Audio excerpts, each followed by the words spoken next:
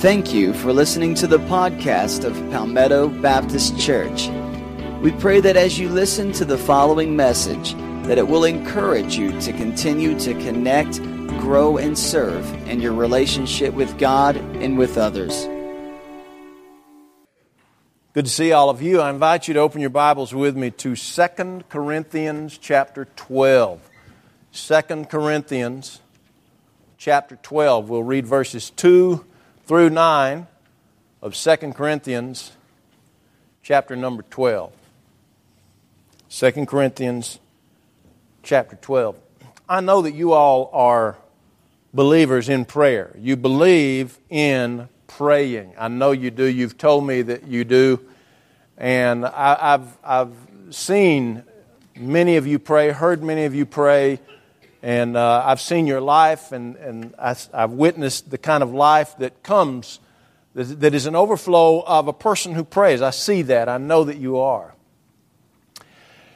But you know, for those of us who pray, there is a dilemma, a predicament we face from time to time, and that is there are times, and if we're honest, we would admit this, there are times when we pray for things, and the things we pray for we know are good things, maybe even things that would normally be within God's will, clearly righteous requests,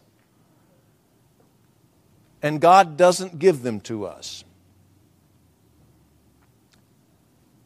Now, we all know God is God, and God has every right to say no to us at any time He wants, because He's God and we're not.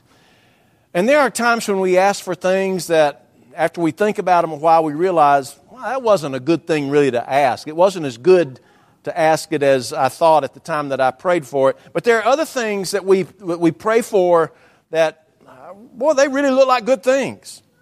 And yet God says no. Has that ever happened to you? Well, it's happened to me a few times, and sometimes it's a real dilemma for me. I can say, you know, God, I know that this is something that would be within the realm of what I understand your will to be, and yet you've said no. How can that be? When I find myself in such a dilemma, it helps me, it comforts me to know that there are some real superstars of the Christian faith, the Apostle Paul being one of them, who prayed for things that they were passionate about and thought were God's will, and God even told them no. And I guess that if God can tell Paul no, well, He can tell Jimmy no. So let's look at one of those. The title of this sermon is Even Paul Didn't Get Everything He Wanted. 2 Corinthians chapter 12, beginning with verse 2. Paul says, I know a man in Christ who 14 years ago was caught up to the third heaven. Whether it was in the body or out of the body, I do not know. God knows.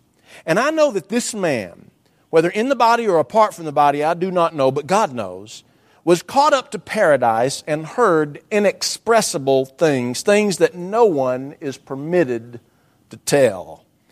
I will boast about a man like that, but I will not boast about myself, except about my weaknesses. Even if I should choose to boast, I would not be a fool, because I would be speaking the truth. But I refrain, so no one will think more of me than is warranted by what I do or say, or because of these surpassingly great revelations. Therefore, in order to keep me from becoming conceited, I was given a thorn in my flesh, a messenger of Satan to torment me. 3 times I pleaded with the Lord to take it away from me, but He said to me, my grace is sufficient for you, for my power is made perfect in weakness. Therefore I will boast all the more gladly about my weaknesses, so that Christ's power may rest on me. That is why, for Christ's sake, I delight in weaknesses, in insults, in hardships, in persecutions, in difficulties. For when I am weak, then I am strong. Let's pray.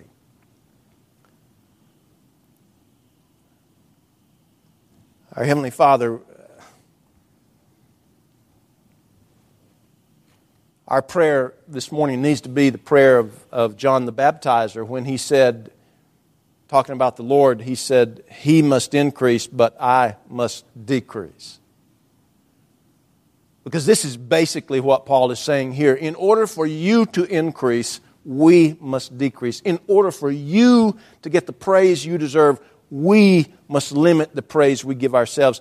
In order for your power to be visible to those around us, our power, which is really, it's really kind of a joke to talk about our power, our abilities must be diminished. At least our talking about them. Lord, there are times when you say no to what we ask for. Help us to understand from this experience of Paul's why that is so and what we're to do with it. Because it's important. Great lesson. I pray this in Jesus' name. Amen. Well, tell me what movie this comes from. I'll be back. Terminator. 1984, the first Terminator movie came out. Arnold Schwarzenegger, the muscle man. Terminator. I never did see Terminator. I don't think we've seen Terminator. And there have been several of them come out. That was 1984. One of the last lines in that movie was, I'll be back. Schwarzenegger, as the Terminator, said that. And sure enough, 1991, he comes back in Terminator Judgment Day. Terminator 2, Judgment Day, 1991. And then, again, 2003, he comes out in Terminator 3, The Rise of the Machines. In 2009, he comes out with Terminator Salvation. And now, this year in the theaters, you've got Terminator Genesis. Terminator Genesis. How many of you have seen any of the Terminator movies? Raise your hand. Anybody? Yeah, a few people. You know, one of the major themes of the Terminator series of movies is this: strength and or brute force is how you win.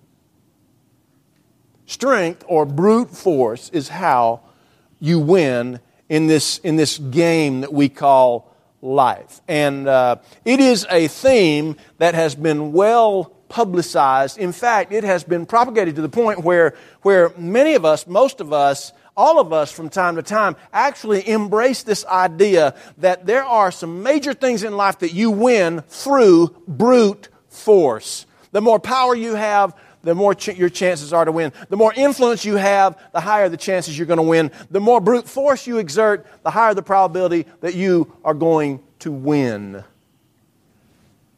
And it's pretty widespread. It's around the world. We see it on the news every single night. There are those who seek to win by exerting power, by exerting influence, by exerting brute force. And while influence can be a great thing, especially if it's used for the cause of Christ, Christ is the opposite. His attitude, his philosophy was the opposite and is the opposite of power and brute force. The disciples had this problem. You know, they wanted to have the places to the right and left in the kingdom of heaven. They wanted to be the greatest. And Jesus says, look, I didn't come to be ministered to. I came to minister. The first shall be last, the last first. If you want to follow me, empty yourself, take up your cross, follow me. It was the weakness that gives us the strength that God wants to give us. Paul's the same way. Paul did not have the Terminator philosophy in living his Christian life. Actually, he did have it because that was part of his sinful nature. But when he became a Christian and the Christ nature came into his life and started battling within him, just like it does within all of us, the Christ nature and the sinful nature battling. The Christ nature is one not of power, but of glorifying God through weakness. And so while Paul's sinful nature was one of glorifying himself, the Christ nature that went within him was of glorifying God and allowing God's power to be magnified through Paul's weaknesses. So that's what we see in this passage of Scripture. Let me make a statement about it before we get to the things that I really want to say about this passage. First of all, this passage is hard for me. It's hard for me to read because as I read it, it sounds as though Paul is bragging about himself. In fact, I think he is. Or I think he's trying to. He's trying to brag about himself because I think that's his natural tendency. We'll get to that in just a minute. It's almost like Paul says, I'm not going to brag about myself, but I am going to brag about myself. I'm going to brag about myself, but I'm going to try to keep myself from bragging about myself. And yet, sometimes his braggadociousness leaks through. Oh well. We're not supposed to think those kind of things about Paul. Let me share with you as we walk through this passage. First thing I want you to note is that Paul had an extraordinary experience. An extraordinary experience. There are some experiences we have with God that we do not have every day. We don't even have them every year. They may be once in a lifetime. Paul had an extraordinary experience. Verse 2 says that he was caught up to what he called the third heaven. Now, people in the New Testament culture, they believed in three layers of heaven, three levels of heaven. Let me explain this to you. The first layer of heaven, the first heaven, they believed was here on earth. If Paul were here today and if he described for us the first heaven, he would say, you and I, right here in this place, we are living in the first heaven. Life on earth is the first heaven. And then the second level heaven is the heaven that's up there in among the galaxies and the planets and the stars and the moon. What we can visibly see with our naked eye or with the help of a telescope. That's the second heaven. NASA explores a small part of the second heaven. But then there's the third heaven. The third heaven is the place where God resides. It's the place where, when Christians die, we believe that we will go to be with God in heaven. That is what Paul is referring to as the third heaven. And very few people in Scripture, while they were here on earth, got to witness the third heaven. Very few people. John did in Revelation chapter 4. He was, in the book of Revelation chapter 4, John was invited up into heaven where he saw God on His throne. Between where John was and where God was, there was this crystal sea, like a sea of glass. He was able to get to the third heaven. Paul here in chapter 12 of 2 Corinthians tells us about a time 14 years earlier when he was caught up to the third heaven. And while he was there, Paul says that he saw some things that were so incredibly wonderful that he was not permitted to talk about them. I'd venture to say that even if he had been permitted to talk about them, there aren't enough adequate descriptive words in any language to describe what he experienced. But Paul says he was not allowed to express them. Now this irritates me a little bit. You ever had somebody come up to you and they say, man, you will not believe what I experienced yesterday. Oh, really? Yeah, man, it was awesome. It's incredible. Well, what was it? I'm not going to tell you. Doesn't that just tick you off? That just makes me mad. I mean, why bring it up anyway, right? Well, Paul says, look, I was caught up, 14 years ago, I was caught up to the third heaven. I experienced things that are inexpressible. And then he says, but I'm not going to tell you about them. Because he says, I'm not permitted to tell you about them. But he wanted to tell them. He was bursting. You ever experienced something and it was so awesome that you were just dying to tell somebody about it? I mean, you couldn't wait to find the first person you knew so that you could tell them about what you had experienced. Paul was pumped because of this experience, this extraordinary experience. The second thing I want you to note is, though, that this experience of Paul's prompted him to be boastful. You see, Paul had a problem most of us human beings have, and that is that he was quick to boast. He leaned toward being prideful. And we see him, we feel him struggling with this urge to be prideful and boast, and yet the urge also for him to allow God to restrain him from being boastful. But that was his tendency. Some people say, man, you shouldn't talk about Paul like that. There's a mistake we make in Bible study with regard to Paul. And let me just say what it is. Are you ready for this? Here's what it is. Paul was not Jesus. Now, he's a superstar. He's in the Faith Hall of Fame. I'll grant you that. But the Apostle Paul was not Jesus. Jesus was perfect. Jesus was sinless. You will never be able to say that about the Apostle Paul. Paul didn't even say that about himself.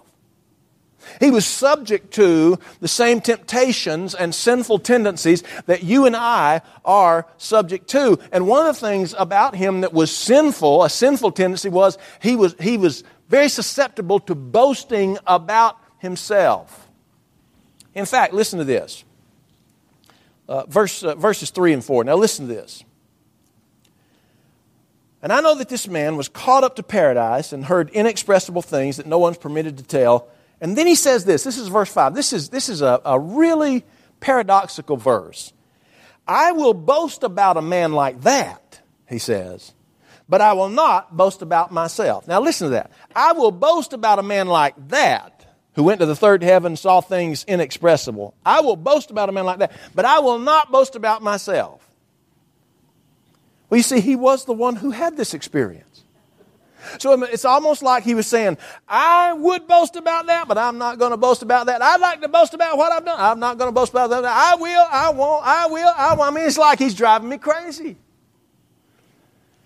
But I think the reason that we see this tension, this conflict in Paul is the same conflict that you and I all experience because of this fight within us between the Savior nature, the Jesus nature, versus the sinful nature. We're constantly in this conflict, and Paul wanted to brag about where he'd been, but he had to refrain himself. And sometimes, even in the refraining from boasting, the boasting would still leak out. Listen to what he says in verse 6. He says, but even if I choose to boast, I wouldn't be a fool because I'd be speaking the truth. You see that? You hear that? Oh, Paul, he's trying. He wants to boast, but he knows he can't boast, but he's going to seep out a little of it anyway. He's really struggling here. He says, but I refrain. And why am I going to refrain? So that you all won't think more of me than is warranted. He even gets it out there. You see.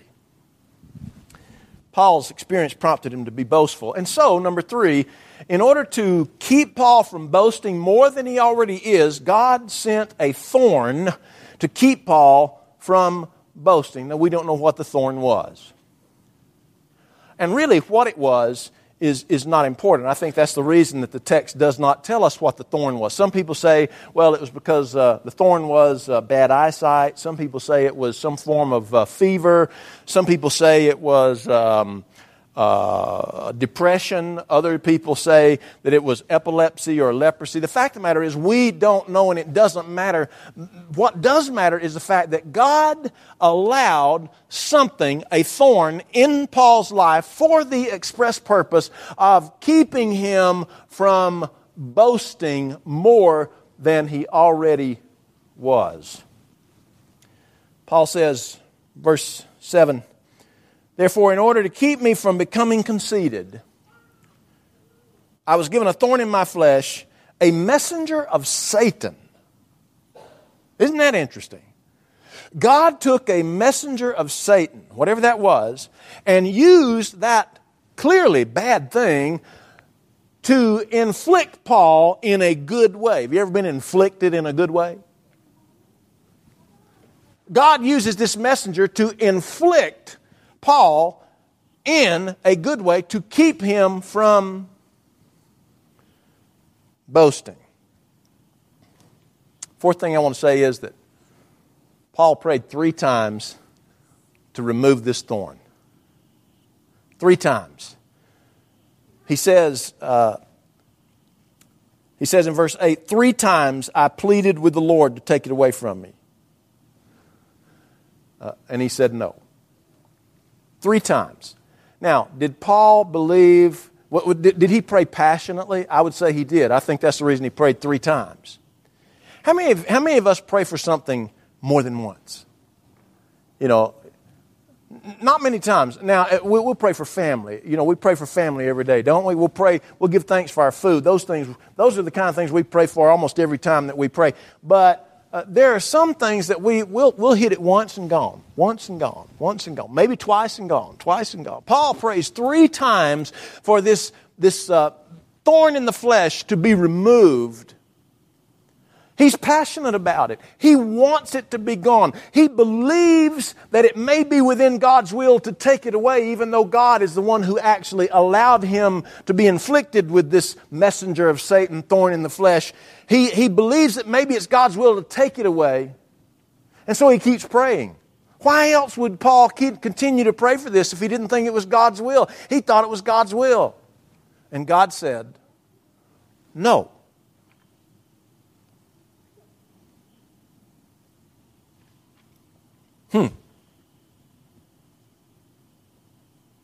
God sometimes says no.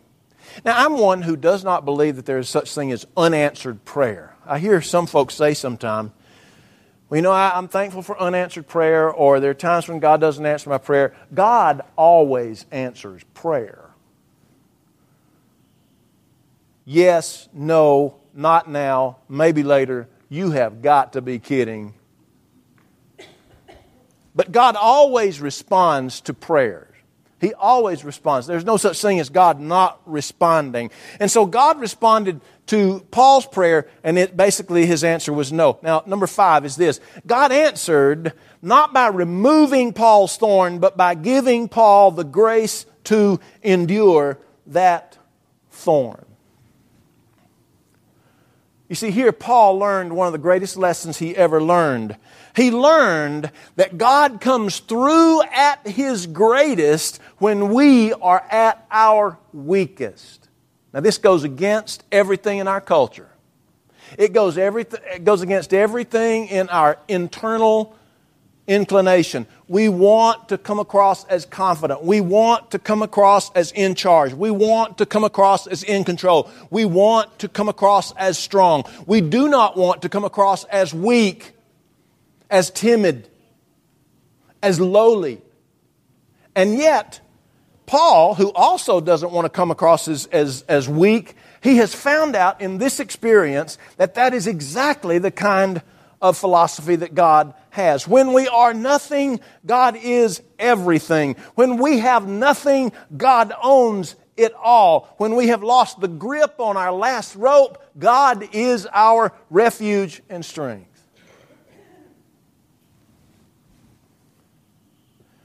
Somebody said, well, preacher, you don't fully understand where I've been, where I am, where we are. We're at our lowest. We're almost at the point of no hope, absolutely no hope, right on the fringe of hopelessness. As hard as this is to say and probably harder to hear, my response to that would be, you're in the best place you can be. Because when we are at the point of hopelessness, that's where God's power shines through the greatest. That's where we stop depending on ourselves and we start depending on Him. And that is the only place where He gets all the credit, the praise, the honor, and the glory that is due Him. You look through Christian history, and some of the greatest Christians in that history tell us that their deepest spiritual insights came through their vulnerability, through their suffering, and through their pain. They attest that they found peace, happiness, and strength, not through their power, not through their giftedness, not through their heightened abilities, but through the full experience of their weakness. So often it seems that we approach our world as if we're a Terminator, and we're in a Terminator world where the battle is won by the biggest guns and the smartest bombs and the biggest power. Strength equals power, we're led to believe. But Paul terminated this particular approach to life because Jesus terminated that particular approach to life. Listen, if for Jesus strength was better than weakness, He would have never gone to the cross. But he through his weakness, allowed Himself voluntarily to go to the cross so that God's power to redeem the whole world would be accomplished. Some of God's greatest feats come during the points of our deepest weakness. You see, this is the paradox. Strength doesn't equal power. Weakness equals power. It is when we lift up other people that we ourselves get lifted up as a byproduct. It is when we experience sorrow. In that sorrow, if we'll allow God, He can give us the greatest joy. When we are last and recognize ourselves as last, God will exalt us to being first. It's when we die that we live. Paul says, whenever I am weak, then I am strong. Because whenever he was weak, he remembers that the greatest of all power belongs to God.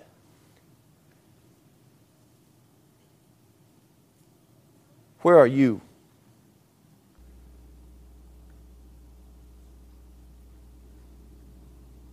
Are you proud? Pride can be good or bad. Pride becomes bad when it shuts the door, slams it shut, and deadbolts it, and leaves God's power outside. That's when pride becomes a problem. Pride must be leveled.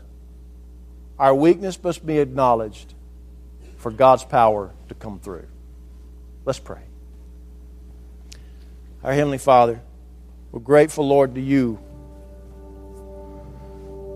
for the experiences of life. We don't understand everything that happens to us, but we know that You are a God who's in control. We know that You are a God who has a plan. We know that You work through our weaknesses to do the most incredible things. And when You come to help us, if You see pridefulness and arrogance and haughtiness and self-reliance, it is that kind of attitude that it shuns You away. It causes you to back away. It's almost as if You're saying, okay, try it yourself. See how far that gets you. See how that works for you. Lord, help us to realize that it is when we are weak that we are strong, because when we are weak, You come through strong.